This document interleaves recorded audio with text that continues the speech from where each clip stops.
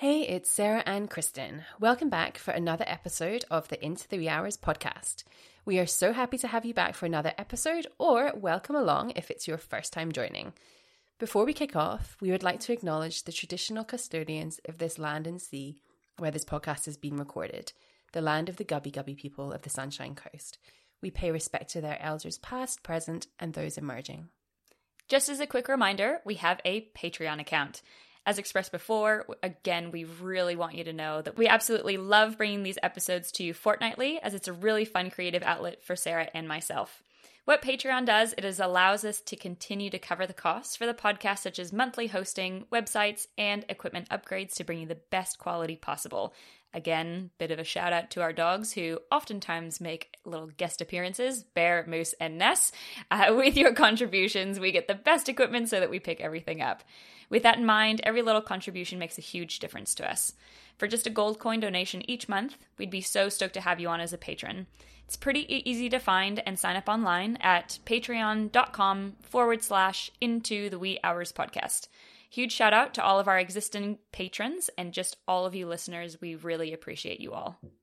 If donations are not an option for you, we obviously understand and respect that. And another way that you can support the podcast and make it easier for people to find us is to please either share and tag us on Instagram if you've particularly loved an episode, or to go onto whatever provider you're listening to us right now on and leave a rating or review. These reviews help to make us more findable for listeners who are just like you and allows us to spread the voice of the everyday adventurer even further. Thank you so much to everyone who has already shared or left a review for us. I am personally so proud to bring you this new podcast episode as we get to highlight some pretty important people in my life. Our guests today are my mom and dad, Andy and Julie Russell.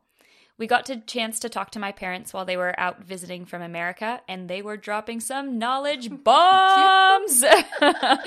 I loved talking to mom and dad about how they felt raising my brother Jake, my sister Hannah, and myself while continuing to maintain their relationship, now up to 41 amazing years together, raising their kids to be outside with the attitude of just picking them up and going, and still having the time to do all the things that they loved. I love this episode so much. Andy and Julie were so candid, and it was a real pleasure to sit down with them. Andy wasn't feeling great at the time, so I recorded from my own home via Zoom, which may make it sound a little different, but we are sure it won't take away from their stories and their advice. We loved hearing about how they put themselves out there to continue to try new things out of their comfort zones, and how these adventures often bring them to people with the same mindset, making some amazing friends through life.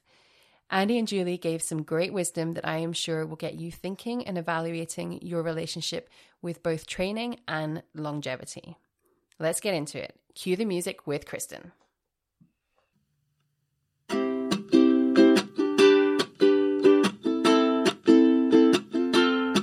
Into the Wee Hours podcast featuring Sarah and Kristen. I'ma roll up my sleeping bag, here's to clear skies I'm wishing, sipping on noon and wine. I'm just feeling so fine. It's after 5 p.m., babe, I'm about to have a good time.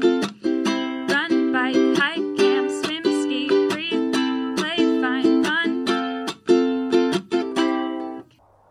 Welcome to episode 26 of the Into the Wee Hours podcast. My name is Sarah Pendergrass, and I am joined by my beautiful co-host, Kristen Botten. Hello, everybody. So we have a little bit of a different setup today, as you can tell by already probably. I am on Zoom looking at 3 lovely individuals at Kristen's house. So Kristen, do you want to tell us who we're joined by? We are joined by my amazing, wonderful parents all the way from America. So Dad's just feeling a little bit off today. Again, we just wanted to, I don't know, with health and safety and stuff, we just decided to keep Sarah a little bit far away. He's already done a test. He's not COVID positive by any means. So American government, if you're listening to him, don't deny him entry back in. So that's why we are doing a totally different format. Firstly, say hello, guys. Hello, everybody. Hello. Mom did admit... We should say your names as well. Oh, Never yes. mind Mom and Dad. They're just Mom and Dad. Julie Russell and Andy Russell. In the house. In the house. So we're doing a very different format, obviously Sarah being on Zoom, and we also have our very first 2-person podcast. So we are utilizing all 4 mics, even though one's not actually currently in play. Not without trying. Yeah.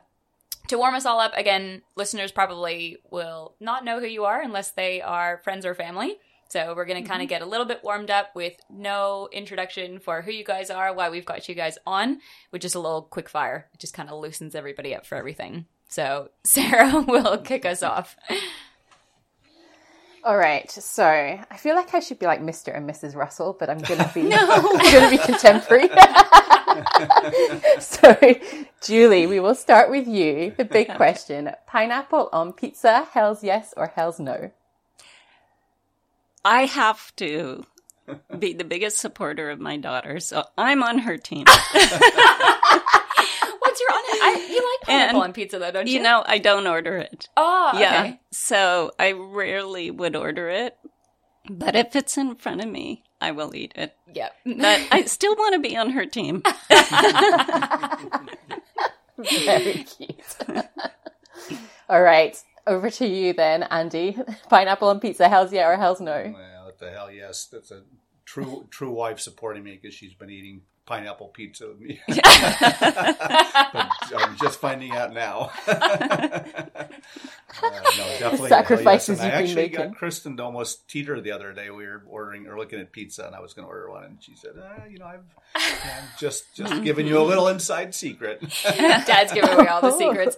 Well, because we started off, and I was like, surely it's not that contentious of an issue, but it's become quite contentious, and so just with the podcast, I just have to say fervently on the hell's no side. That's funny. So you guys have done quite a lot of adventures, just off the top of your head with no prompt. What's the most memorable adventure, which could be an event, it could be a day, or it could be an entire trip? Whoever can think of it first. I have one. Okay. We recently did a backcountry ski trip where we stayed in a yurt. And this is definitely out of my comfort zone. So things that are out of your comfort zone, you're on high alert the whole time, which sparks my neurons and memories. And that will forever be etched into my memory. How recent was that? That was a year ago, April. Yeah. Yeah. And we did a lot of climbing. We hit 11,000 feet. You can do the meter conversion. It was hard, but it was super memorable. Where were you? We were in... the backside of Yosemite. Yeah, the backside of Yosemite. And it's beautiful in summer and it's beautiful in winter. So that just added to it. We did kind of cheat a little bit. They put us in a cat and took us up a portion of it, but there was plenty of self-powered huffing and puffing as well. Yeah. With skins, yeah. Yeah. And 11,000 feet is going to make you huff and puff. That's amazing. So by a cat, if I'm not a snow person, is that like a big... Yeah. Yeah. Snow Wow, tractor that's so in a cool. sense with a big box on it, yeah. Yes. So essentially, we hitched a ride for part of the way. Yeah. Yeah, that's cool. I think you're allowed Sounds that. beautiful. Yeah. Dad, what's your most memorable? Well, boy, that was just thrown out at us, but and I guess this is kind of adventure related, but because I can go on, we don't have time to have a lot of fun with different stuff, but I guess, and I hate to bring up because I've always said that I'd like to be buried with my Leadville belt buckle, but it took me 2 tries to finish it, and the second time were very emotional and tears, and so that was pretty cool. Yeah. We're going to have to come back to Leadville, that's for sure. Yeah, right. Yeah, definitely a lot of these quick fires allow us to kind of navigate back around to things. Right. But yeah, I've got a whole thing I'd like to have Dad have the open floor for Leadville. Yeah, and I'm becoming way more lenient on quickfire. Now I'm asking questions, Kristen, so I'm getting All right, next question. This is one that we've just kind of started incorporating each episode because it's kind of fun. But Kristen and I acknowledge it's hard being put on the spot if you haven't thought of it. So you come across a genie. The genie grants you 3 wishes. What would your 3 wishes be?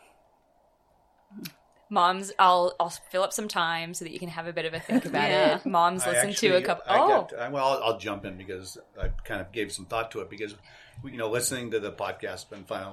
Like Julie said, there's going to be things you're going to ask. You might want to think about it.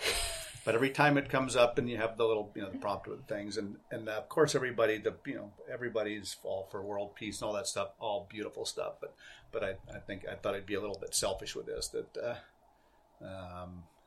kind of 3 things. And actually, this kind of comes to our trip where as we, here visiting Kristen and we went into the aquarium and we were looking at, going back to the dawn of time. And I've always thought it'd be fun to be able to have a wish to be able to go back to a place. I mean, in this case, 2 million years ago, when 20 million years ago, whatever, more zeros than we can count. So just that little snap, and I might go into old ghost towns and wish I could just snap my finger and go back in time and be super fun for so many episodes, or so many fun adventure stuff you do to be able to get a little piece of stuff. And I think the second was, I kind of made reference at Kristen's wedding, that Mount Everest would have been a fun thing to say. I need to accomplish that. I mean, it's one of those cliche things because it's there, but that was always kind of an aspiration from a young age.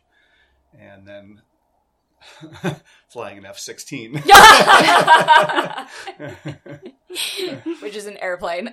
I've always been kind of the motorhead along with the exercise or all the other stuff, but I've kind of have a flair for a lot of fun, exciting things. So nice. I like those. Awesome. And Sarah has always kind of made this prompt as well for people too, like what you mentioned. I'm still giving you some time to think, Mom. That a lot of people are like, oh, I'm kind of on the spot. Maybe I need world peace and everybody's happy and all this stuff. Sarah's like, no. If you're rich, just share it with people and then it becomes not so. But I like all that stuff. Yeah. I'm all for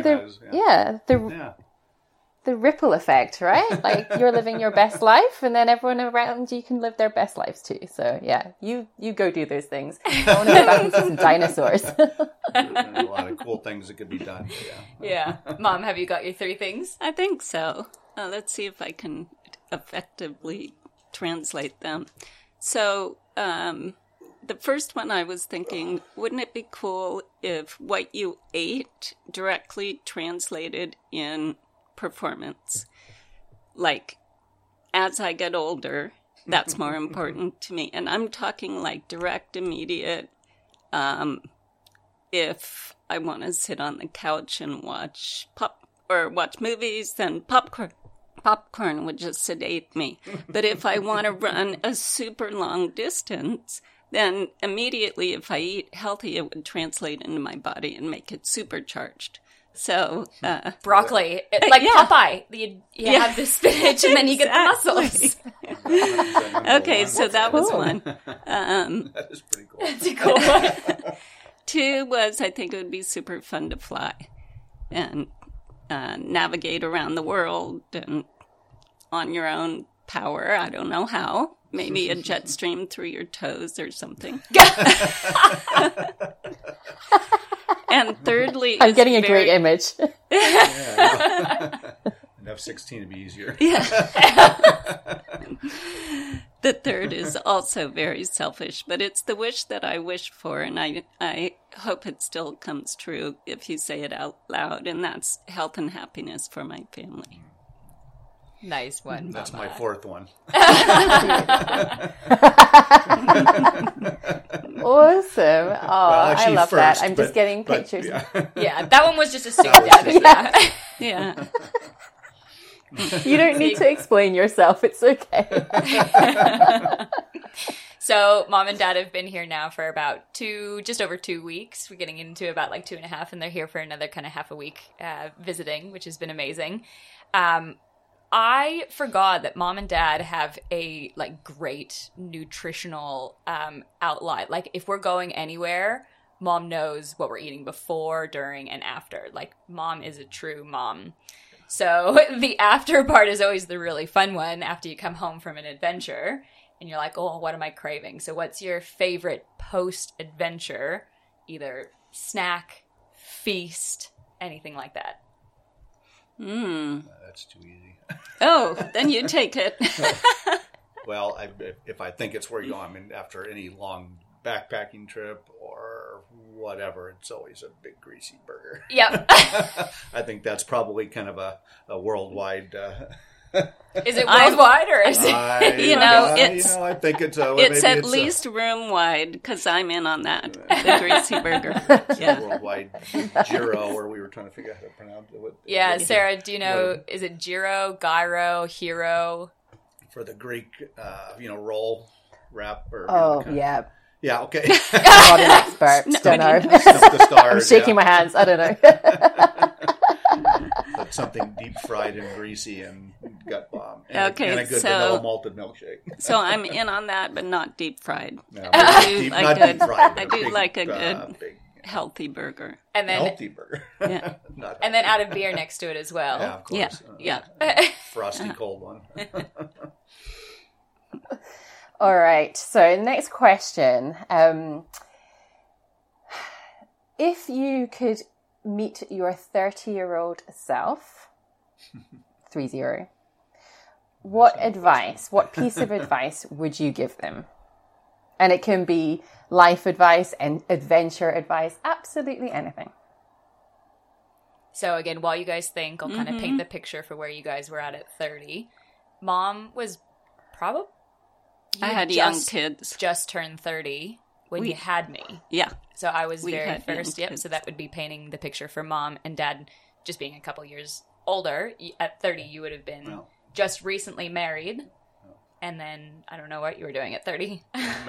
Well, I have to say at 30, I was right where I wanted to be. I loved raising kids. We have 3 amazing children that became a big part of our life. And, but going back, it's always don't be afraid to try, put your hand up and say yes. These are lessons I kind of learned from my mom. She's 94. And Shout out Grandma Pat. And still going strong. And stay connected. Yeah. Great advice. Beautiful. Dad? I actually make references to 30. That's funny you say that because I think, Kristen, you've had to heard it. Jake, Hannah, I mean, now that, and I won't say out loud how many fingers old I am, but I make references to the 30 and 40, and I think kind of being around, spending time with even Kristen this time, and I've relayed this to the kids. As you get older, and now we have to be the stoic, elders to think back on. But what I was at 30 is pretty much what I am now. Although, I mean, I think you have to realize that things are going to change. I think when I hear people say this, they go into things for their whole life, and life just go. I mean, I think the most simplest thing I'll say is to go with change, because your body's going to change. Everything changes. Your life situation. We were never going to move from our original place where the kids were brought up, and then all of a sudden an opportunity came up and we moved. So just flexible in life, and But at 30, the kids being 30, I keep telling them don't get caught in what you're thinking now, because 30, 40, 50 is going to come along and things can be different. So I think just flexibility would be one thing I would relay to the younger folk. Love it. Because it's a fun ride and it gets better. Good to know. Past 30. So everything, right, exactly. There's hope yet, Sarah, for us. Yeah. I'll check back in with you when you're 64. Yeah. Good one. Awesome. All right, and just to round it off, you guys have probably heard the story, and you probably even listened to the podcast with Luke that we had a sports psychologist come on. We talked a little bit about just kind of mental well-being. A lot of people practice gratitude nowadays, which is being grateful for things kind of external, but we don't oftentimes challenge ourselves to give us, like, kind of boost us up as well. So give yourselves a compliment. I'm going to say this is so not our generation to internalize these kind of things. So, but I've always been thankful for the coordination that my body has, my mind connection to my body. So that would be my gratitude. Gratitude. Nice. So I think my live by motto in life is to be able to put my head on the pillow at night and be able to sleep. And I think I've tried to relay that to the kids, and just I wish everybody would take on that thing that just, if you can live with yourself at night and put your head down and go to sleep and not feel bad about what you have done in any case in life, that if you can put your head on the pillow at night and go to sleep and have a peaceful sleep, then that's my deal. Good one. Awesome. Thank you. You made it through the quick fire in inverted commas round. I know the quick fire is probably like 15-20 minutes already. We haven't even gotten into the juice of it. All right, so again, you guys have listened to the podcast before. In fact, probably episode 1. You might have even been our very only first listeners when we made reference to shout outs to moms. So you probably know what's coming, but again, not a lot of people will know who you are. So just give maybe a brief, and again, this is going to be going back and forth between doing individual origin stories, and they'll probably overlap. So whoever wants to go first. Dad just like very fiercely pointed at Mom. I am the last of 5. And my parents were living in the Philippines when I was born, which I think is a little pivotal to me. Because last of 5 is I didn't have the eyes on me, and I kind of grew up with a lot of freedoms. And living in the Philippines was only a brief stint for me, but my father was doing a lot of international travel for work. So that was very unusual at the time, at least in the area that I really considered that I grew up in, which is Piedmont, in a suburb of the Bay Area. So growing up, we had, just referring to adventures, we had the ocean nearby, we had a big city nearby, we had running trails nearby, and we had skiing nearby. So it was a great spot to grow up, and it laid the foundation for adventuring for the rest of our life. So Andy and I met when we were 14, but we didn't start dating until... This is for a whole nother episode. Until we were 21. And so 21, we've been together 41 years now. Yeah. And amazing. Somebody said to me something like, you have to be a badass to be married to that guy. And I kind of feel like he's definitely, been the inspiration for a lot of adventuring. Big ones, little ones. The summit is always just around the corner. There's always one more hill, Sarah. Yeah. Wink. So essentially, keep going. And so we've had a lot of adventures. I have a wonderful, supportive family that is my mom and siblings, but I also have a wonderful, supportive family that is my husband and children. So I think that's a huge part of my origin story. Yeah. I guess, but actually, we're going to have a lot of parallels because we grew up in the same area, in the San Francisco Bay Area. But growing up as the youngest of 3, and at that point, like Julie said, you have a little more freedoms from the older ones who had more disciplines. But growing up, and my day would start off, the sun would crack the mountains, and I was out building forts, running around, sliding on cardboard boxes down hillsides. So I think that's where the formulation of all my adventure and just not being able to keep sitting still for more than 5 seconds. Which is still something. Mom right? Just grabbed Dad's hand because he's fidgeting. I'm not good at sitting still. Yeah. So doing the podcast is a feat. So exactly. So it was, it's made for, again, I'll say it again, made for a very good 64-year run. And it all started, from those young days of growing up in the hills and being pretty much free. So. Yeah, amazing. And where do you guys live now?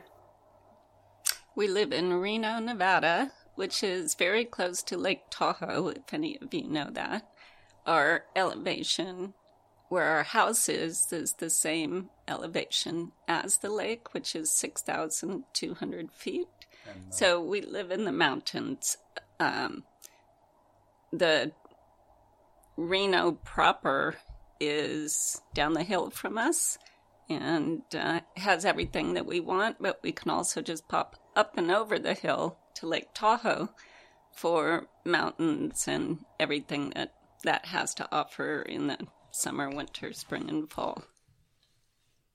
And I was going to make I kind of snickered with Phil that I think where we live is, I think, one of the highest points in Australia. Oh. Just at our front door. So, incredible. And also I love that you reference the seasons as well, because I imagine it's a beautiful seasonal place that way, which is something that Kristen and I talk about that we don't experience the same way here, that's for sure. Mm-hmm. Winter, spring, summer, and fall, basically here in Australia, are just the same. Yeah. It's mostly hot, and then it's kind of hot, and then it's a little bit cooler, and then it gets hot again. In Queensland, anyway, yeah. Yeah, true, in Queensland. We ran into the Australian, the realtor gal, and said, "I've never seen snowfall," and that was kind of a funny thing for me to hear, because the seasons are pretty cool. This is a very nice spot here, but having seasons is pretty special. And you can ski, and you got so many different things going on. So you guys have, only just mentioning from the quick fire questions, Mom, you did, this big backcountry ski trip only a year ago. You guys are still continually doing adventures. You've touched on it a little bit briefly, but talk a little bit about growing up, what kind of outdoors meant to you guys, whether that was sport. Mom was a cheerleader, but any of those types of things while you were younger, or did you get into it a little bit more as you were a bit older? For me, there wasn't a lot of options sports-wise that was organized through school. So I did play softball, and cheerleading was an expression of a sport. Yeah. So I tried running track. I don't even think Kristen knows this, once in high school. And it was way too hard, and it made my chest hurt. I had no idea what I was doing. I just ran as fast as I could around a lap, and I thought, I'm never doing that again. And I didn't until college. Then I started to learn how to jog. And once I started and got what endorphins were about, I never looked back. I just really enjoy being outside. And that was kind of the start of a lot of the trail running that we did when we lived in Walnut Creek and where we live now. Yeah. I started off pretty young, I guess. Started off immediately getting into bicycle motocross racing.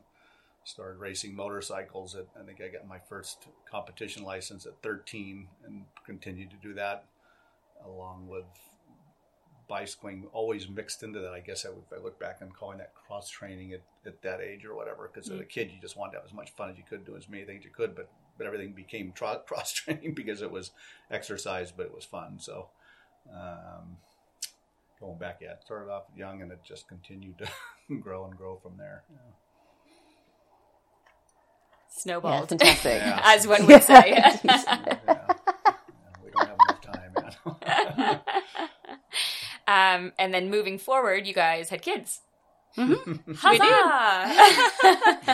Evidence right here. Yeah. So I think thank you guys. I'm grateful for that. You are welcome, world, to the world. And shout out to Jake and Hannah as well. Yeah. So a lot of people will probably resonate listening.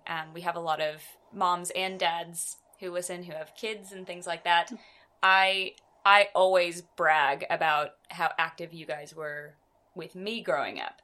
So you guys were the parents that would be out there playing with us, you know, not just kind of sending us out. I mean, there's obviously the times that the kids would be running around and you're with all the adults and all that stuff. But really, I remember Mom going for runs with your girls group until I got old enough that I could actually join up with that girls group. Dad was always out for, you know, bike riding and stuff. So how did you guys like manage that? Was it something that together, because both of you guys really wanted to? Was it a juggling act? All right, I'm going to go out on this day, you go out on that day. Like, I guess, how did you manage that with kids?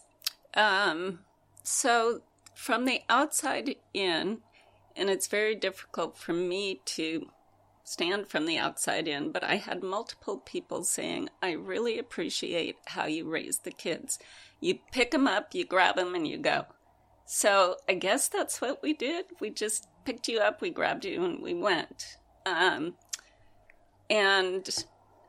I kind of lost the train of thought on, it just developed into, we really enjoyed you. We enjoyed being with the kids. I remember a Christmas day, it was pouring down rain. We all went for a trail run. I mean, that was special to me. And somehow we got you guys out, and everybody was happy for it after, right? It's always the after with kids. But I would say, you know, we just did it. Yeah, I will share with the younger people listening to this that there is life after kids, because we had such a great balance. I mean, there wasn't weekends, afternoons that were not filled with bringing the kids up, but it's all about a balance in life. So we would always, you know, because people would say, "Oh, I just don't have time to go for a run or bike." It's like, well, you make time for it. You got to take the kids to soccer practice, and then at soccer practice, I'd take my shoes or my bike and go run while they were doing practice. It was always a balancing act and making sure that you didn't give up yourself for the kids. And I think that's the biggest thing I can say is that we were able to balance an incredible life. I get tired thinking about the life we led. But and one thing that, you know, like I joke with younger friends having kids is I always, after 9 o'clock at night, after the kids were asleep, that was my time, and we go night riding. So when the kids were younger, I would spend more time riding mountain bikes at night, because that was the only time I could find to be free. So that was the time we did, and that was just the balance of life, and it all worked out. I mean, never sacrificed anything. We were able to do, and by us being healthy in that sense, was healthy for the kids. Just an all around good. I would like to tag on to that. That was a very important last statement. What we did was healthy for us and healthy for the kids, and you did have to fit it in. I was out in the morning with my girlfriend, sometimes in the dark on the trails with flashlights, just so we could fit things in. And it was kind of like a therapy session, as well as a great exercise session. And then the rest of the day began, and everybody went to sleep tired, you know. I love this. I mean, there's no doubt Kristen always talks proudly about how active you all were as a family. And there were a few things there that were fun. One, Julie is picking up on the fact that the kids loved it after, because I suspect there are times when you feel like you're maybe dragging them out to start with. Like, yes. I know, did Hannah say that she wasn't necessarily keen when she was younger to go on adventures and stuff, but obviously now is massively adventurous. Yeah. So a bit of persistence there, I'm thinking. But also just your attitude in terms of knowing that you being healthy and you still doing the stuff you love benefits all of you. And it's interesting because you mentioned generational before. I feel like that's quite progressive. Like, I feel like there's a lot of that like mom guilt about, you know, wanting to do things for yourself. But at the end of the day, like you say, going out, doing those things, even if it is in the pitch black with flashlights in the morning or at night, either side of doing stuff with your kids is just, yeah, you sound like experts. Like these are great lessons for everyone. Well, it's kind of like the airplane. We just went to Cannes, for example, and it's always put your life mask on before you put others' life mask on. And I have this conversation with Phoebe, you know, whenever we go running, is she says that running, if she doesn't run, she's not going to be a good mom. She's not going to be a good wife. Yeah. So it's the ripple effect. Yeah, very true. Yeah. I can't tell you how many times I would kick Andy out the door because he had a bad day at work or something, or something stressful, and I wasn't feeling that way. And so I'm like, okay, I've got this. You go out and get a little emotional fix. Yeah, tag team. I love that. I also should put my hand up and say, I don't have children. I can barely manage my dog, so I'm no expert here at all. But I love your attitude. I want to put my hand up and say, we absolutely had no idea what we were doing. Yeah. And as the other thing I always say, everything works out in the end. And you do it, and there's no book on how to do it, and it just works out if you've got the right attitude. So. Yeah, nice. And so now that your children have flown the nest, so to speak, it sounds like you're obviously still incredibly adventurous and love getting out and moving and exercising. What are your like favorite things to do in the outdoors at the moment? It's funny. I was sorting through my pictures and my files since I have so much time traveling on this trip, but I have one picture I saved to my wall of shame thing, and Krista knows what I'm talking about. We have you put fun things you can put in a picture, and you have pictures in a place where you can kind of see the fun things you've done. But I think I have a picture that in the back of my pickup truck, it has ski gear, motorcycle riding gear, bicycle gear, just maybe some running shoes or hiking. It's a constant seeking of adventure. So Dad's general conversations when we're talking, especially in the shoulder season, his biggest complaint is he's like, I mean, I don't know if I want to take my skis out because there's still snow on the ground, but it's also getting into mountain biking season, so I've only got so much time. Like, that's Dad's biggest complaint, is choosing the activity. Been able to ski, mountain bike, and golf on the same day. Yeah. Yeah, put golf clubs in the back of that jerk as well. Exactly. They were in there. Yeah. That is true. Those are fun days. I'm more... I think I heard Kristen say this as well. I enjoy being on my 2 feet. So hiking, now golfing, skiing. Those are the things that I really enjoy. I am terrified biking, but love it when I'm done. I think I heard Kristen say that as well. And I'm like, that's how I feel.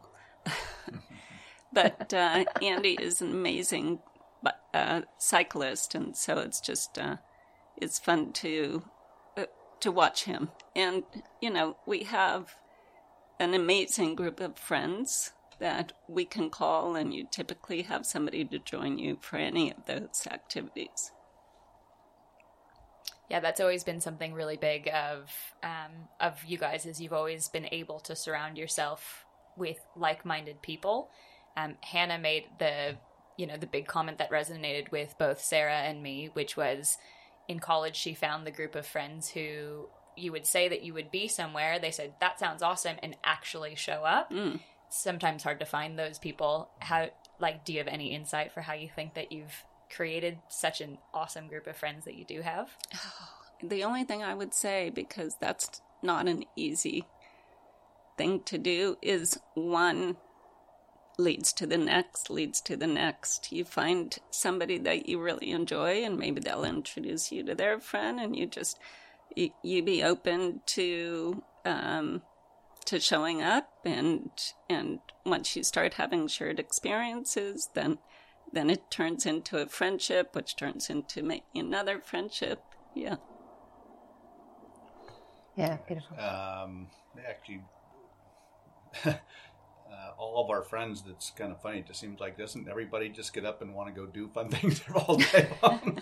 It is. We come up with an amazing group of friends, and like on a powder ski day, your phone will light up with different people's names. It'll pop up from here or there from one network, and then a bike ride, you'll get different people, and it's and that all just builds, of course. And that's the fun thing about doing that stuff, is meeting new people and the whole thing. That's easy. You go on any of the new adventures. Somebody brings a friend, you meet somebody else. I just met a guy that is an extreme whitewater rafter that I just ran into on a trail, and we've hit up a friendship, and now I go riding with this guy who's even quite a bit older than I am, but we've had a great time together, and just out there adventure that I was in a parking lot and we started talking, and now a new friend. So that's easy to build those friendships, just continuing there, because everybody's so friendly in everything you do, and all the sports stuff. And that's the cool thing about it.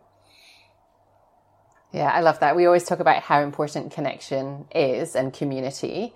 And I suppose we don't talk so much about location, but there has to be something in that when you're living in a spot like you are, with so many adventure options too. Yeah, absolutely. Mm-hmm. I would say everybody in Reno, and by the way, Reno sucks, tell your friends. Yeah. But I think it pulls the type of people who are now in Reno, which are the people who might have grown up in the Bay Area with kids, and now the kids are gone, and they want a little bit more space and adventure. And it's everything at our fingertips. Exactly, right out the door, pretty much. Yeah. So again, you guys now are continuing to do some really cool stuff, and I tell people about stuff that you guys have done, and they're like, "What?" You guys have some pretty amazing longevity. We had a little conversation in Cairns about it, but is there anything that you guys would put down to how you've gotten the longevity that you have in the sport? Because you guys are continuing to get out there and adventure. Oh, I think it's just continuity. Just keep doing it. Some things hurt because of age. I'm not, less flexible, but you don't push through it to the point that you're going to damage something. But continuity, I would say. Yeah. Think that way. Yeah, he does. And I just want to shout out to Grandma Pat again. The social aspect keeps you young, keeps your soul young, and that's important. I think what you were referring to is your body. I don't have any magic pill other than keep moving. Yeah. But the body and mind is so important as well. We did make the comment that Grandma Pat has, at 94, only just kind of put her golf clubs away, but she'll still get out with, cousin Kari. Yeah. She's been golfing with her young friends of 70 years old. Right. And she, spent a lot of time, we kind of agreed that a lot of Grandma's longevity just in life so far has been a big, huge aspect of it, with the social part that she's been, that she's had. Yeah. And Dad, longevity. So longevity, I got another pretty good philosophy on that. I mean, I think starting, going back to when I was just a kid, I didn't realize my body was going to start slowing down as I got older. It's just, but as time's gone on, I think back even to that 30-year-old thing, so many things kind of focused, kind of plus and minus of 30, but as I've gotten older, one thing I've always done at everything that I've ever done is that if it doesn't feel good, don't do it. I mean, I know a few people that I can, good friends that, did Ironman competitions, and they trained their brains out. They blew themselves up, and now they're sitting, not say on a couch, but they're still active people. But that's one thing I don't ever want to give up, is just to, if it doesn't feel good, I mean, to just, I'm having to face the fact that I'm slowing down a bit, but will not in any way let that deter me. I'll just have to adjust to the new world, but just keep going. And if it doesn't feel good, I'll never forget, because I was actually quite a bit more of a runner before I was into biking. I'll never forget where we lived in Walnut Creek, just going out, starting a run, 10 minutes in, doesn't feel good, stop, turn around, walk back, and just try again the next day. And just don't ever push yourself beyond that. And I think that to me is, I would say I could take that to the grave kind of thing. Just, I mean, don't ever push. Just do it as long as it's good. And maybe that sport doesn't work, maybe go on to something else. But just keep going. Yeah, put your head down and keep going. Yeah, I love that. And disclaimer, because I now work for Ironman. Ironman does work for some people. It's just not for everyone. Good one, Sarah. But I guess with that in mind and mentioning the fun, we like to talk about your why. Has it been like, is there a competition side for you, for each of you, in the adventures you do, in the training you do? Or is it more just about that experience of being outdoors, about that community, about that connection? Well, for me, it's funny. When I was reading Kristen's little disclosures, it said, and then I read and I picked up that there was a little competition. I've always been in competition with myself. I don't really compete, although I'll definitely look at every result and dissect it by age and Strava weight segment and this and that. But for the most part, everything I do is for myself. Kind of back to that thing. Just do it. Compete with yourself. I mean, I played. And I look at one of the sports I played was soccer. Is that I could go and for the time period of a match, I would play full. I would never get off a field that bleeding or something and feel like I was going to tear somebody's head off. And then the whistle would blow and I could go up and ask one of the opponents to dinner. I mean, I just had this ferocity in me that sometimes I try to, wonder how somebody could dissect my gray matter when I'm gone. That I had a funny side to me that, competition. I was always in competition myself, but it was always just in fun and just, kind of for myself. And I mean, it's a good, healthy thing. I mean, it would keep me going, so anyway. Oh, a little opposite. To me, it's about longevity. It's about continuing to enjoy it. I've always loved being outside and loved moving my body. So I rarely challenge myself. Like it's not a challenge. It's just get over there. And once you're over there, see how you feel and keep it and decide if you want to get to the next point. But that's it for me, is just being out under the sky. And it kind of goes back to, Mom, your point about longevity of just the keep moving forward. It's the continuity. It's, just the consistency factor of keeping moving forward. I do want to make kind of a point for what you said, Dad. If you go out for 10 minutes and you're out on a run and you don't feel good, just turn around. Yeah. Like, who cares, right? I think that sometimes gets missed a little bit as well because nowadays it's just different. You have to take a selfie while you've finished, and you have to have your Strava time at the bottom of it. And if you're not on Strava, it didn't happen. And all this, it's got to happen right now thing. So I think a lot of people now are sort of missing out on that, looking forward ahead. And there's the mentality of, death before DNF, which is do not finish a race, for example. Those sorts of mentalities are kind of kicking around in there. So it's just interesting that you said that, Dad. Because, I don't remember, I do remember Dad going for a couple of races. But overall, I feel like I've done more races probably than you have in your entire life, Mom. Yeah. So it's just a different mindset. But I think that's probably a huge thing that has contributed to both of your longevities. But in saying that, Dad has, like you mentioned in the quickfire, done Leadville and done it once because you failed the first time, which is amazing. I would love to hear about this. Can you, just for those of us who may not know what Leadville 100 is, can you introduce it first in terms of what this race is? Well, it was pretty cool. It was kind of an ominous thing, but although I actually did it when it was kind of new. I think the running version of it had been around a lot longer. It's for people that don't know, it's Leadville is a town in Colorado that's at 11,200 feet. You can make your conversions, but I guess the miners had it was kind of a thing that was the miners had a race they did, and then there was some promoters that kind of turned it into a pretty big deal now. People haven't heard of it, but so I was given the challenge to do it. And at the time when I think the first time I did it, I was in my early 40s, and it was just one of those things that just, that's easy to do.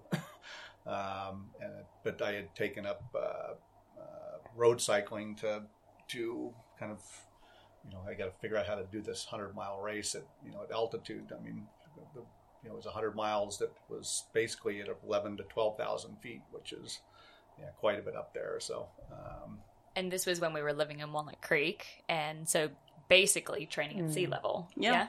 Mm-hmm. Yeah, and that was actually kind of a challenge in itself. Going the first time was I had to fly from sea level and land in Denver, Colorado, which is mile high, 6,000-ish plus feet, and then had to drive to 11,000 feet and then get up the next. Well, actually, the first time we did it, we had a week to acclimate, which just actually seemed to work pretty good. I think at the time my body was always good with elevation, so it was not bad. And so the not finishing part, I have to say, was not because of ability. It was because of they had us. It was kind of, they still talk about it at the riders meeting to this day, that it was a beautiful sunny day. It was warm. We had drop points where we could drop our caches of clothes and different stuff, and we were crossing the last checkpoint, I think at mile 80, and it was sunny, beautiful day. And after that, I think it was at miles anyway, about 670 maybe. The skies opened up and it snowed, and we had nothing but just regular Lycra jerseys and nothing. And so it started, and there was lightning storms. And if anybody knows the course, there's a section of the trail called Power Line, and they're high intensity power lines. And so they were afraid that people were going to get electrocuted. So they were going around knocking on people's trucks in Leadville, Colorado, and sending people out to the course to pick people up. They wanted people out of there because of this thunderstorm or lightning storm. So at mile 90, they pulled, hundreds of people off the course, and I didn't finish. So I had to go back and do it. 2 years later, I got my belt buckle. Yeah, nice. And do you want to talk about that experience at all? You said there was a little bit of emotion behind that as well. I think with any race, and I think for any athlete, I don't know, that finish line is when you're trying to do a personal best or just competing in something large. It's, for me, I must say that there's on those hard events. There was another one that was called the Death Ride, which is in the California Sierras, and I'll never, just every time to get to the last pass was tears. It's like just emotionally you're just spent, and with and just that feeling of doing accomplishment is kind of one of the things that's hard to replace. Is just accomplishments for yourself. And again, this is all just for myself. I wasn't doing it for anybody else. But it was always pretty cool to get to those points, and for me anyway. Yeah, incredible. That's so cool. I know someone that's done Leadville. You. I always thought it had been a mountain biking race before a foot race. That's funny you say that, because it has been a few years ago now, and I'm pretty sure the running race was before the mountain bike race, but that's something we'll both have to fact check. Fact check it later. That's what I was going to do on my phone. That's right. Yeah, and for such a long standing, because it's been 30 and every and it's become such a big thing that that famous athlete. Lance Armstrong was the first big one who came and did it, and they started getting these athletes. That was the big race of the year that they had to do, was Leadville. It started to become a huge deal with all the top cyclists to do Leadville, and they started crushing the times to just unbelievable with the level they were bringing it to. And I'm just doing some live fact checking. Oh, there you go. Yep. So whoever put this Wikipedia entry on, let's hope they're correct. So first of all, the Leadville 100 mountain bike is the second oldest of the well-known 100-mile marathon mountain bike races held in the US. The oldest is the Wilderness 101 in central PA. Anyway, it is an outgrowth of the Leadville Trail 100 foot race. Both races were begun by Ken Schluber, maybe killing that name, as part of an effort to spur the economy of the town of Leadville. Right. So there you go. It was a very I've cool got mining Siri town. also It was talking just to me just here. special in itself going to the town of Leadville. I've got one of my favorite pictures is that life begins at 11,200 feet. The town and there was no economy, and that was exactly it. They had these minor races and different stuff, and it became such a big deal. Yeah, the first race drew 150 entrants, whereas in 2009 it had grown to 1,400. So yeah. Wow. Good one. And I think now the cutoff is 6,000 or 7,000 maybe. I don't know what they cut it off at now. I think when I did Still it was a big race. I did it was 16. I don't know. No, I think it was maybe 800 when I did it. Yeah, wow. So one of Dad's favorite sayings, and it can kind of relate into the first time of Leadville not being achieved, whether or not it's because of lightning storms or if it's because of athletic ability, or you. It was. Yeah. He deserves 2 belt buckles. It's call Ken. One of Dad has a couple of favorite sayings. One of them is cotton kills. So don't wear cotton because it's just going to stay wet. Yep. Sarah loves that one. And this podcast. Well, I have a story on that very quickly, just to interrupt you, because I went whitewater rafting on the Snake in the US with a bunch of friends when I was on a geography field trip at uni. And we were all wearing cotton t-shirts. And this really hot guide was like, girls, cotton kills, take off your t-shirts. So there you go. So he abused that statement. So Dad, again, one of Dad's favorite ones, cotton kills. There's no bad weather. There's just bad gear, pretty much in the same regard. But also, if you're not falling, you're not learning. Another favorite saying, which to me means, you're going to have failures and you're going to learn from them and you got to keep going and stuff. So for both of you guys, we put in inverted commas, failed adventures. Do you guys have any stories from any sort of adventuring that you guys have done that you've learned from? And it could just be a life adventure. Throwing one out there. I've got to think about it. Yeah. Oh, God. I just feel like there are no failures. Yeah, if you fail, you go back and do it again. Usually it's something that whether it kind of screws up your trip, maybe, or something out of your control. I don't put myself out there as much as Andy does, so I really can't put my finger on what I would consider a failed adventure. Mom was always really good. I remember a cross-country run that we did that you came on, and we had a couple of people, and they were all spread out at that point, and I was running with you and a couple others, and we got so lost. We came across tarantulas and stuff. And I think we ended up doing, extra mileage and things. Like, a lot of people would call that a failed adventure. But I remember that day being so fun. You're like, let's just go down this hill. We might hook up with the trail that I know. We might not. And I think that was always your mentality, is like, it's not really a failure. Yeah. We're just going to keep going. Yeah, it's hard to put that boundary around it, where the line of failure is. Mm-hmm. Yeah. If you fail, you do it again. I feel like in this conversation, Julie, you've said a couple of times about how you don't put yourself out there, and how you haven't don't have that competitive or streak, or don't put yourself out of your comfort zone. But in the quickfire questions, you mentioned going on this ski trip, staying in a yurt on a mountainside. So do you want to tell us a little bit more about that? Because you did say that was something that was not necessarily within your comfort zone, whatever your words were. Right. That was not an epic fail. Although one of the girls on our trip, she did hurt her ankle on the very first run, and she was pretty much out for the trip. So I would like to ask her, do you consider that a fail? Because I still think she was so happy to be there, and part of her motivation was to stay in a yurt. So check that box. That trip for me was just out of my comfort zone because it was hard. I didn't know if the terrain was going to be too difficult for me. I always expected backcountry skiers or, I'm a pretty capable skier, but I always expected backcountry skiers had way more time on the mountains, were way more aggressive, and the skiing problem wasn't a problem at all.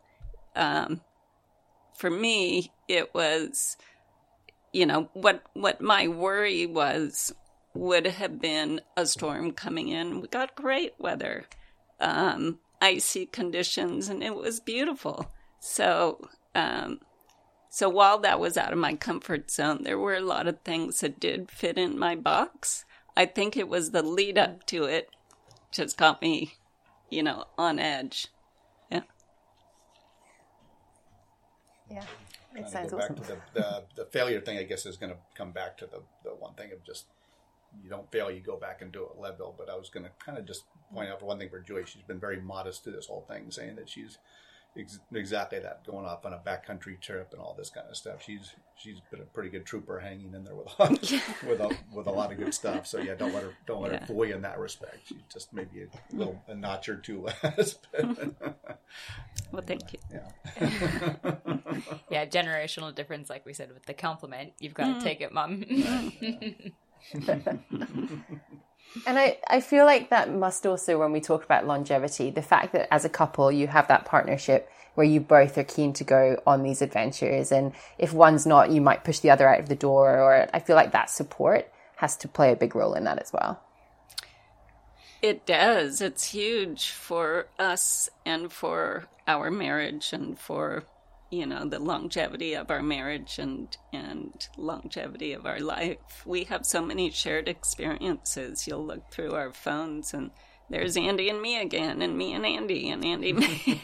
I keep trying to take photos of these guys together because Mom's like, no, I want photos of you. I'm like, no, I'll take them of you and Dad. I've got plenty with me and Dad. So yes, I think we're super, super fortunate to enjoy similar activities like that. And I can't express it enough. Super duper fortunate. Mm-hmm. And you guys also mentioned, well, maybe not mentioned, but I know that you guys are, I kind of want to take a little bit of a turn into going back to the fact that when you went on that ski trip, you had someone who kind of twisted her ankle on the very first run. Mm-hmm. So you guys also adventure together, but you also do it with a group. You guys are going over to Patagonia. Mm-hmm. Is it next year now? Yeah, rescheduled for the third time. Yeah. To February. COVID thing. Yeah, rescheduled then. Yeah. And you guys are going with a group of people, so it's probably easy to manage you guys together, you know? Yeah. If you're not feeling off, it's pretty easy to look over at your husband or your wife and go, it's not my day, and go, that's okay. You know, you feel a little bit more comfortable with that. How do you guys manage adventuring in a group? Well, I would say if you can find people that you can adventure with well, grab them. Yeah, we've had grab them and hold on tight. You hear of very, very bad trips, and we've been very fortunate with such fabulous friends that we just has always worked out. I mean, so that's easier said than done, but that's been the success of our traveling with groups and just, and kind of the thing like with our friend that her ankle, I mean, only as good as or fast as the slowest person, that whole cliche thing, and just and everybody, you adapt and everybody is just on the same page. And again, I think we've had very good success because we've done a fair amount of traveling with people. And, and you're just get good groups of people. Maybe it comes down to flexibility as well. And being flexible, setting expectations. Do you guys all have like a pre-trip kind of like meeting in terms of navigating all of that? Yep. Sometimes, you try and pull out what's the most important thing of this trip from everybody and see if you can accommodate that. And it might be doing an adventure in a different geographical area, or it might be doing a different type of adventure, but you try and hit people's top spots because it's a lot of time and money and, for everybody should come away feeling mostly satisfied. Yeah. But it really comes down to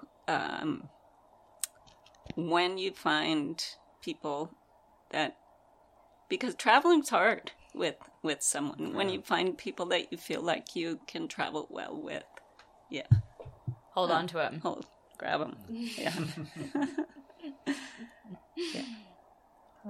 I can put Kristen on the spot here. Oh, Now with all the kids, I think it's fun to look back on. I mean, again, giving people hope that because kids have made the ride just that much more amazing. But I'll go back to, and I can have a story with Jake, Hannah, and Kristen.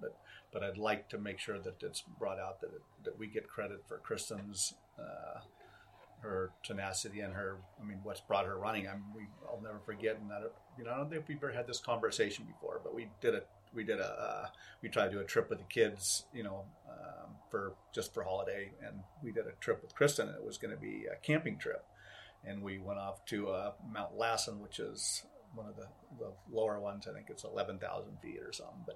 But we took Kristen. I remember you were probably 13, 14. Remember, it was a high school trip. And she was just fighting, kicking and screaming about, doing this hike. And it was just, she may not admit it now, but I'll never forget. And I think I remember thinking, you came from that week trip, and you came back from that, and all of a sudden we're getting, Dad, can I borrow your tent? I'm going to take my friends up to Mount Diablo, go camping. And that was just not, because we've never pushed the kids to do anything. They did a lot of things, and we see, families that push their kids to do things. And it was always, we nudged them along. But I'll never forget that's, I think, what evolved Kristen's love for the outdoors more. We went to Lake Tahoe. We did a lot of outdoor things, but, doing to that pushing limits of stuff that she was not happy about that trip. And then weeks later, she was off camping, and that was just that switch flipped, and after that, you never looked back. Took up cross country in school, which you took up cross country. Where did that come from? That had to have come from somewhere, of course. So anyway, and then Hannah kind of came in a different way, and Jake with this stuff. So it's been fun with all that stuff. But looking back for Kristen, that was. Would you share that? I think that's that was or a even turning I'll point. put that to you, Kristen. Was that? Can you say what formulated you as a young athlete runner? To think my daughter's doing ultra marathons, I get a big kick out of that, and take a little credit. I hope. totally, because I give you guys all the credit. So I don't remember that trip until you brought it up. Maybe last week, or we talked about it at some stage, I think, on this trip while you guys were out here. I went, oh, yeah, I really did not want to do that hike. But granted, it was freaking windy from what I remember. It was not, it was nice conditions. It was sunny. But for me as a... No, you got to push through it. Anyways, I remember it, definitely was kicking and screaming to not want to remember it do before that. It rained. That was a funny trip, but it came, I think we all came back. That was a fun trip. Because Kristen being the oldest was the first of that little deal that we got the kids on their trips, but I do remember that. So yeah, but I always remember going out with Mom. I had soccer homework that I had to do, run 2 miles, and David Noe, big bad mean David Noe, soccer coach. That was soccer. Yeah, gave us running homework, and Mom's like, look, we'll do more than 2 miles. It'll just be slower than what he wants you to do it. And you'd take me with your girls group, and that was kind of the first little insight to, oh, okay, so this is, you could just go for a run and not have to chase a soccer ball or tackle somebody or protect a goal or something like that. You could go out for a run and still get a pretty good kick of endorphins and stuff. See, that's where I tick the box in giving Andy and I a pat on the back is if you feel that way for your life, job done. And I'm hoping, that kind of circles back around to when I was thinking about what would my wishes be. And I know I don't get 4 wishes, but I'm going to say it anyways. Dad snuck in a 4th wish. You can get a 4th wish. Yeah, I was about to say. I would wish for everybody to get the feeling of endorphins, to have that beautiful outside experience, to every single person in the world. through disabilities. That would be my wish. It really is. It makes life worth living for me. Yeah. Endorphins are a fun thing, and for everybody needs to experience that. That's fun. Sometimes it's endorphins, sometimes it's adrenaline. Yeah, yeah. But it's the experience, the whole experience, that you have powered yourself to accomplish something. And I think that definitely speaks to you, Sarah, of a self-powered adventure as well. Yeah, I don't mind the odd self-propelled mission, that's for sure. Yeah.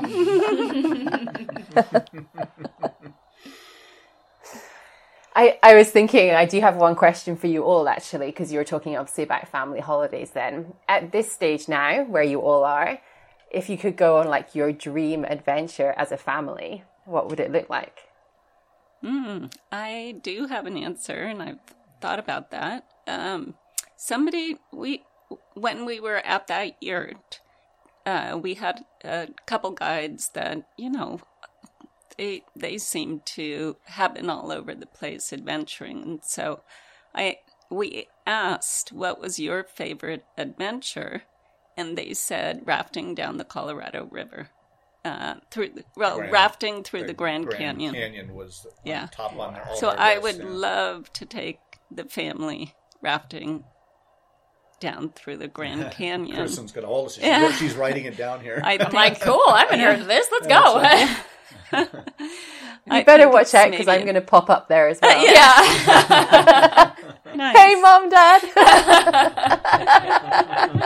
You're in, Sarah. Come on in. Yeah, right. The boat's big enough. Yeah. I think that's like a 3-week adventure or something. So 2 to 3 weeks. No, they said to take the 2 to 3 weeks because you get to do a lot of hiking on the side trips. It was pretty interesting to hear from some, guys have done some pretty cool stuff. Plus you have everybody in a boat. They can't get away from you. That could go either really well or really south. That might be the epic fail. But we still, I would give us credit as a family. We still travel pretty well together. Oh, you would have no like problem, these guys came out and visited January 2017 or something like that. It was just after we got married. And the whole family stayed at the house, and these guys went off to Byron Bay for a little bit. Hannah and Jake went for snorkels. You guys went for, riding your bike, and then we all went over and visited Hannah when she was doing her ski season in Japan, and that was really fun. So I'm pretty sure anywhere that we could just be outside, it'll work. Is always good. Yeah. Yeah, the kids are dragging us along on their adventures. Yeah. With Hannah, it's been fun chasing the kids around as we've gotten older. As they've gotten older. Oh, how the tables have turned. Yeah. And talk about your upcoming adventures, because you do have some. I've mentioned that you guys are going to Patagonia. What does that trip look like? That actually is going to be a guided trip with the same people that we did the yurt trip. So when I said grab onto them, we did grab onto them. We hiked in Peru with them also, and it's just a good group. I wish I could bring a few extra people, but it's not everybody knows the other people that I would like to bring along. So the trip will be the 6 of us, and it's for me. It is a luxury because somebody else is organizing it. So I mean, other than hiking through beautiful landscape, if I had the itinerary in front of you, I could give you a day by day, but it's essentially staying in a beautiful eco lodge and doing day hikes from there. I think it's going to be part challenging, part luxury, and that's not typically how we roll, but that's what this one looks like. So, looking forward to it. I mean, similar to our Machu Picchu trip, which was a hiking lodge trip, which was as we've gotten older, that's become nicer. Mm-hmm. Of course, we're going to Germany and Greece for a hiking trip that'll end up in small towns with beer pubs. So, Yeah. but it's going to be hiking, and I don't know how many miles we're going to be. Yeah, so in a few months but a we're similar type thing. So yeah, we're not slowing down at any time soon. And you'll also be on a bit of a boat trip as well. And then followed up With on a other sailing friends. trip and same different same friends. No, different from the Patagonia Patagonia trip. Different from the Patagonia. Yeah. Correct, yeah. Yeah, that'll be fun. That'll be a different experience. Again, we'll be on a boat, and hopefully we won't want to throw them off or vice versa. We'll sail a boat for a week in Yeah, Greece, but sailing around Greece sounds amazing. That one, we start with an 8-day hike through Bavaria, and like Andy said, it's kind of pubs at night. And but I love the slowness of that one, traveling slowly on foot. Sounds just perfect to me. Wow, I'm not jealous whatsoever. Yeah, gotta- these guys outshine. You got a Everything life they're to live. doing, yeah. Make make it good. I love that. I reckon then on that note, is there anything else we want to add, or should we go to our final question? Uh-oh. The lightning round.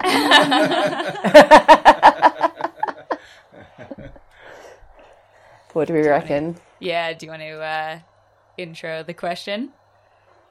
Yes. So we've gone through these beautiful philosophical pieces of advice to now finish on the question, which came from when I was helping to coach a bunch of little girls mountain biking on a trail network here, and they wouldn't be able to make it through the hour without needing to go to the bathroom.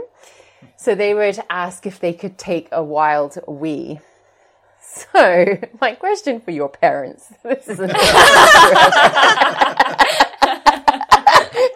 is, can you tell us about your wildest wee? So, first of all, I can relate to not lasting an hour with your little girls. So, my wildest wee memory would be running Beta Breakers. If any of you know what that event is, this was probably in my 20s, and they didn't organize races all that well back then. Just massive people would show up, and this was a party race. It was a 12K that was... Yeah, talk I about don't even Beta know Breakers how long it is was. like... was, yeah. You can look up Wikipedia. That's another big one. That's been going for a long time. That's like an institution race now. It is. The Beta Breakers. Yeah, you run it all throughout San Francisco. Do you know Beta Breakers at all? Is that a race that would have... No. Okay, so it's not like an Look it international up. It is type fun. thing. It's a 12K race, and over the years, it's picked up, people dress up, and there's Dad had an interesting role in one of the Beta Breakers years. They always have sharks, and this is just a tradition now. So land sharks, they just had their little fins, and they would swim upstream of all of the runners going down. And I mean, this race is huge. Thousands of people. Even we were doing it 50, 60,000 people. Yeah. Huge So you can imagine race. a group of at that time pretty fit guys running upstream with shark fins that were On their head. quite massive on our heads. Yeah. And we got away with murder. It's also a party race. And it was a party race amongst people. Yeah. No, it was, Yeah, when you say people would dress up, you also have to give the shout out that people would run naked. So, Oh my God. As a race director, I'm like, this sounds hectic. There's people drinking. I mean, it still runs in the morning. But I remember doing it at 18 with Allie Gray. We just randomly went. We were both like, "Whoa!" Nobody told us what to expect, and it was wild. So we're just painting the scene a little bit for you, Mom, Yep, for Beta yep. Breakers. Right. So, not being very well organized, they did not put porta potties out there. And if they did, there were not enough. Put that ever. on your list, Sarah, Ever, for race ever. organizers. Having porta potties. It is so key. You don't have to bring up these stories with people. So this actually was a big problem, and I was one of the problem. What are you going to do when you have to pee because you were drinking beer at 7:30 in the morning before you started the race? You wouldn't do that. And there's nothing that was open. They would always do it on a Sunday, and nothing was open in downtown San Francisco. So my wildest wee was squatting in some corner, you know, watching the racers go by, and I'm in the middle of a downtown with a stream of wee Yeah, well, I have a vivid, running down the sidewalks. vivid memory of that, you know, watching that alleyway with you and Cindy Robinson and watching Tinkle kind of just come out of the from the doorway where we had him hidden. Good thing I had a land shark watching.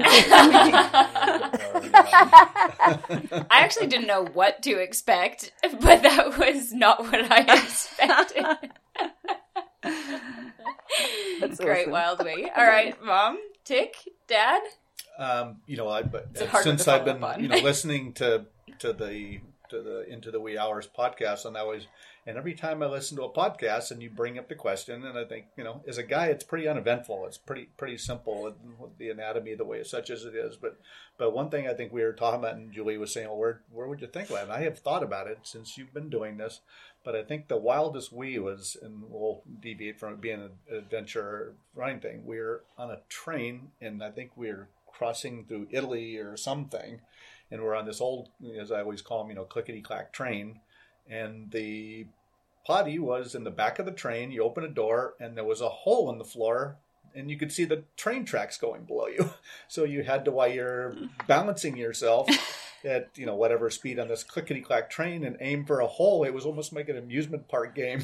And that was always, and that's, to have to look back, that really was a pretty strange phenomenon, to pee through a hole in a floor. And there wasn't even a clown's mouth. Again, I didn't know what to expect, but I wasn't expecting that. I could get into a little more PG, just PG-13. different rated ones. Yeah. So those, but that was pretty funny. I think about that. That's always a funny one. So That good. is brilliant. So we talked about the final question of where can people find you online? Because I think your answer is going to be Yeah. pretty... Okay, guys, you can Yeah. Well, they can mail a letter to. you can send smoke signals to the old ones. I think Strava, and I think it's just under my name, Julie Russell. And I think I changed it to Reno, Nevada. It might be Walnut Creek, California. So Mom and Dad actually have, like, their social media is their Strava. If you Yeah. look at their Strava, it's got photos. Dad takes selfies. He's got his bike propped up on the top of the mountain. Yeah, what do you need? Facebook and Twitters and all this stuff? I mean, Strava is what everybody looks at. That's where you are, the myth, the legend. No, I covered So I all think our it's pretty travels. funny. Yeah, no, I mean, even the... Yeah. I even our- consider Strava like a diary. yeah. It's fun to look back It's on. easy to look back because you can Yeah. pull up places you've been, and that's how, other than pictures, you know, you can... But Andy Strava. has a pretty fun Strava feed. He's got a pretty Yeah. fun Strava feed. Yeah. Random- And so he would yeah. be Andy So, Russell, just- Reno, Nevada. Right. But a random little question for your guys adventuring, if you like show up in a new place, for example, do you use that as part of your like way of getting around ever? Have you used heat maps and stuff? Nope. No. So you guys would just like show up in a new location and just go for a run or go for a bike or something? We've course, done that before. Trail Forks and- Yeah, some of the trail apps, All Trails, definitely are helpful. I wish I knew how to use Gaia better. Yeah, that's a little bit of a handicap. Yeah. Oh, it's just a little Interesting question. Going to places, and I just I've always made a point to, because of just Strava is fun, to make sure wherever you go you have some sort of a fun thing you can tag on your Strava to cover each. Yeah. I mean, even I hate to admit that I had Strava for just even our Great Barrier Reef trip. I mean, it's fun things to look back on. I think that you can go, oh yeah, we did that, and then because you can target the the period of time you're gone and see all the fun things. Because I always joke with people, I got to stop, I got to do at least one Strava picture, because you have to have something that's kind of fun to put in your Strava post. I agree. I love this. And I think that is the perfect answer for adventurers, that Strava is where you can be found. So there you go. And Sarah, I think both Julie and I think you came up, and I think I liked you. I've been watching you. You're quite active also. And you got pictures I am on also your Strava. Yeah. I do remember this actually, because I was like, Kristen, I think your dad's following me on Not stalking, following. Exactly. I'm like, no, Yeah. that's just the way that he does Instagram. It is through Strava. It's perfect. I love it. Oh, I'm so happy that we were able to talk to you. I know, like, Kristen, since we started this podcast, has been like, I want to interview my parents. And so to be able to do it when you are in Australia as well, I'm so sorry I'm not in the room with you, but it's just been such a pleasure to chat to you both. And it's like such an inspiration as well, like really, truly. Well, we appreciate you putting into We Hour podcast budget to fly us here to have us do this live in person. Yeah, this is all a business That's expense. right. Thanks, You don't- Patreons. You don't know it yet, but you better get to work. Your family have been very supportive on our Patreon, so I guess, fair enough. Right, we had Jake and Hannah both. Yeah, and you guys. Yeah, nice. Yeah. Yeah, We had and everybody us, involved. Yeah. Anyways, thank you guys I know Sarah just said thank you, but I thank you guys too for everything that you've done. That was Little fun. public I just service had this announcement. sprung on Thank me you. right before, about 10 minutes before we came out. So Yeah, I did tell Mom, and I said, thought Mom told I Dad. said, Julie, when did you tell me? You didn't tell me we were doing this. So Dad, with about a half-hour prep, has done very well. Woke up and, sleeping from not feeling good. So. Yeah. But I rallied hard. Well, I'm very grateful you did. It Thank you was so super much. And I fun. hope Thank you you. No, that was Yeah. a treat to be part of it. Yeah. It's fun what you enjoy guys the are rest of doing. your trip and safe Yeah. travels. Absolutely. Thank you. Thank you. Thanks, guys. Yep. We'll see you next time. Yeah. Definitely. Definitely. All right. Thanks for listening to another episode of Into the Wee Hours podcast. To get in touch, you can find us on Instagram at Into the Wee Hours podcast, or email us at intotheweehourspodcast@gmail.com. On Instagram, Sarah is all the gear nay idea, and that is NAE for all you non-Scots people, and Kristen is at Kristen Vaughton. To read the show notes or to listen on the website, you can visit intotheweehours.com/podcast.